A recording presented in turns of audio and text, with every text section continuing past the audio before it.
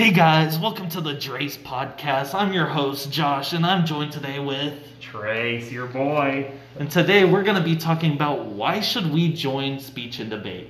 Yeah, so, I joined, sophomore year, and, my cousin was in it, and I was like, man, I bet it's pretty fun, going, having a good time.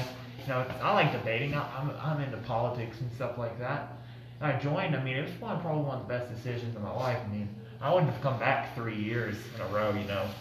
What do you think one of your favorite parts about joining speech and debate was? Well, I really like giving informative speeches because I just like being able to talk about a topic that I usually can't go into that much detail on in like a normal conversation because that would be weird and stuff. How about the community? I hear these debate communities are really tight and close together. Oh yeah, it's like a family. There's some sad parts though, like whenever people graduate, like we lost Papa Pablo, and that really took a toll. But making new friends with people like Quincy and people like Quincy, and also Quincy, we're making some good friends here. You know what I'm saying? So I have a question for you now. Okay. So when you're sitting here, mind your own business, okay? You're trying to get people to join the debate team. Lovell at the end of the year, doesn't he tell us, give a list of people we think should join the team? What are the qualities you look for in people? Honestly, I think in order to be in debate, I think the only thing you have to do is be able to speak about something with a passion. Mm-hmm. I don't necessarily think that you really need anything but be able to speak with a passion and have hard work. Because without this, you're essentially not going to be able to do much. But if you have a topic that you love talking about or that you can even argue for, I think that's what creates the debate team. And I think that's what unifies us as a whole. Because we all see that one topic as, hey, this is how we all relate to the debate. We can all talk about something that we're passionate about. Oh yeah, I 100% agree. Last period, I'm in fourth period debate too. We were doing this thing with them about Congress. I'm not really good at Congress, but I know some of the basics a little bit, And they were like, "What's one thing that you need to know?" And I said, "You got to be confident, Even if you don't know a whole lot about the topic, you got to know. You got to be confident no matter what, because that can win you around. If the other team's not so good, and you're not so good on your topic. If you're confident, that gives you the leg up, Oh yeah, I think confidence is one of the key factors in debate. And honestly though, confidence is something that we can build up and work with. Mm-hmm. I don't think everyone's going to be confident their first debate because obviously it's not true. But this confidence we can work with essentially. I think that's why our debate team's getting stronger as we go on because we're learning better ways to build up the confidence. Oh, true. And confidence is important. But there's some other important aspects too. One thing is not everyone's going to be amazing at debate, but I feel like one problem is people just don't, people don't want to try. As long as you try, you'll get somewhere further than the person next to you. Oh yeah, there's a lot of cases where I feel awful because I see some wasted potential because no one tries in there. But I think if some people try in there, that basically anything could happen and that there could be a whole new raising of like a debate goddess raising happening. Oh, most definitely. Not every year, but every year or every 2 or 3 years, we just get a wave of really good debaters. Oh yeah. Then it dies down a little bit, but there's always good ones, no matter what. But it's kind of like it's like a W, like an endless W. It just goes up and down, And every time it goes up, that's the 3-year period, Oh yeah.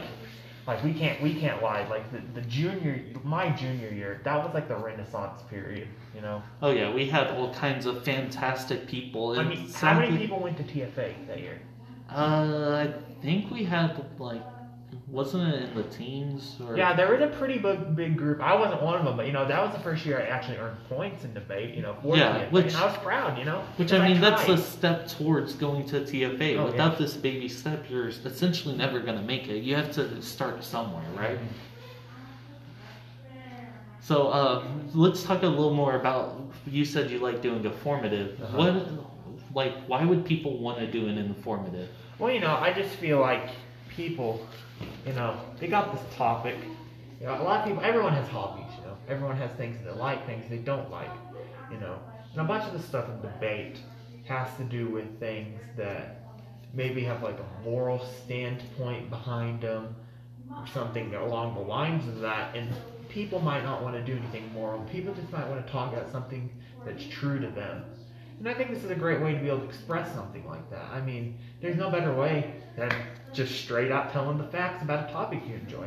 Oh yeah, I completely agree. But sadly, I must say our time has come to an end. So we shall see next time. This was the Drace podcast, and we shall see you tomorrow. Welcome back to the Drace podcast.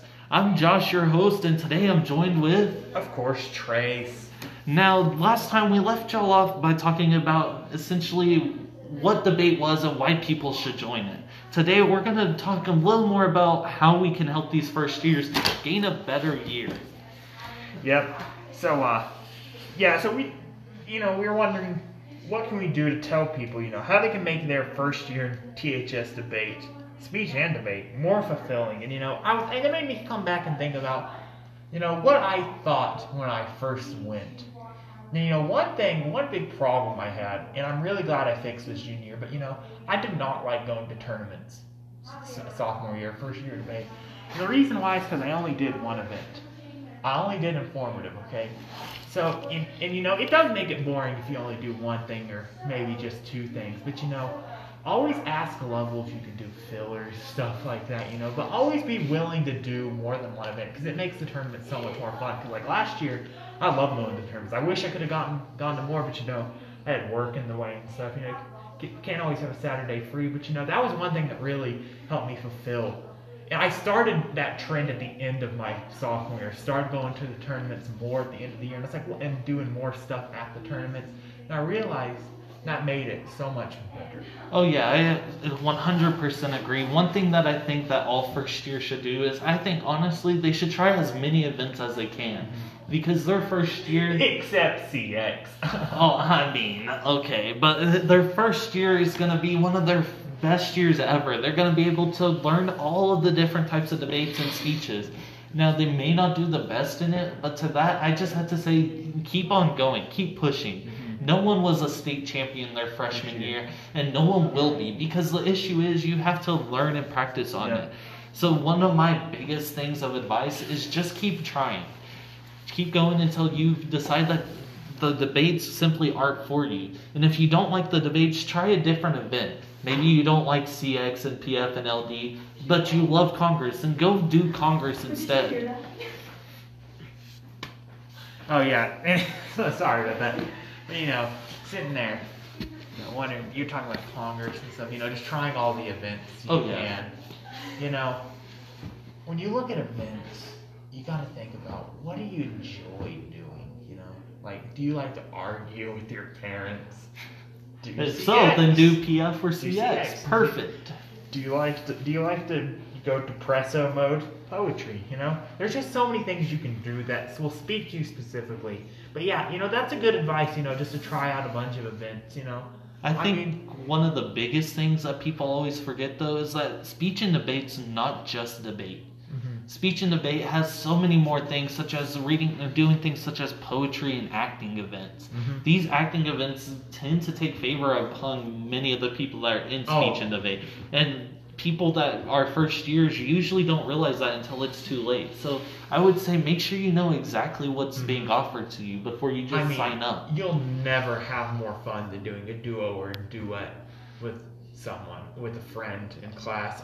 Especially if you actually do it, because you can put your own little twists on it. You can make it you. Oh yeah. I think when people really enjoy that about speech and debate, but people don't know that that's what it offers. So that's why it's a good thing to go out there and tell people what it offers. One thing that can help you make your time more fulfilling, and of course your first year, your second and third year, hopefully, or maybe in fourth if you start freshman year, is that one big thing is that get your judges. Oh yeah. Nothing's worse than the dread of coming to class and wondering if Wobble was going to ask if everyone got their judges or not. But if you get it, he's not going to yell at you specifically, okay? And that's true. I asked him, I said, can I go out into the hallway? Because I was a scared little boy. And he's like, did you get your judges? Like, yeah. And he was like, you know what? I'll let you Trace. I think one thing is that our debate teacher may come off kind of strong and may seem like he's intimidating. But once you get to know him, I think he's one of the best debate coaches in the area. He's personally my favorite teacher I've ever had. Oh yeah, Ryan Lovell. He's completely he's understanding and follows anything that you need. You know, So- that's the worst part about whenever I do something stupid in this class is the disappointment's real because I know Mr. Lovell cares. And I do think that's a big part. And I think that this is great for a teacher and any first years that want to join, because making a strong relationship with your coach makes the year so much better than having a terrible relationship.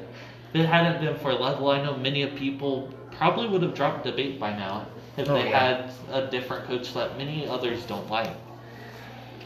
But, well, I think today this is going to be the end of the Drace podcast, Yeah. part 2. Maybe we shall see you again. You do a part 3, We will yeah. never know. This was fun. I enjoyed it. I think we might start doing a podcast, Yeah. so keep your eyes out, keep the your Drace heads up, podcast. and just listen to our voices. Yep.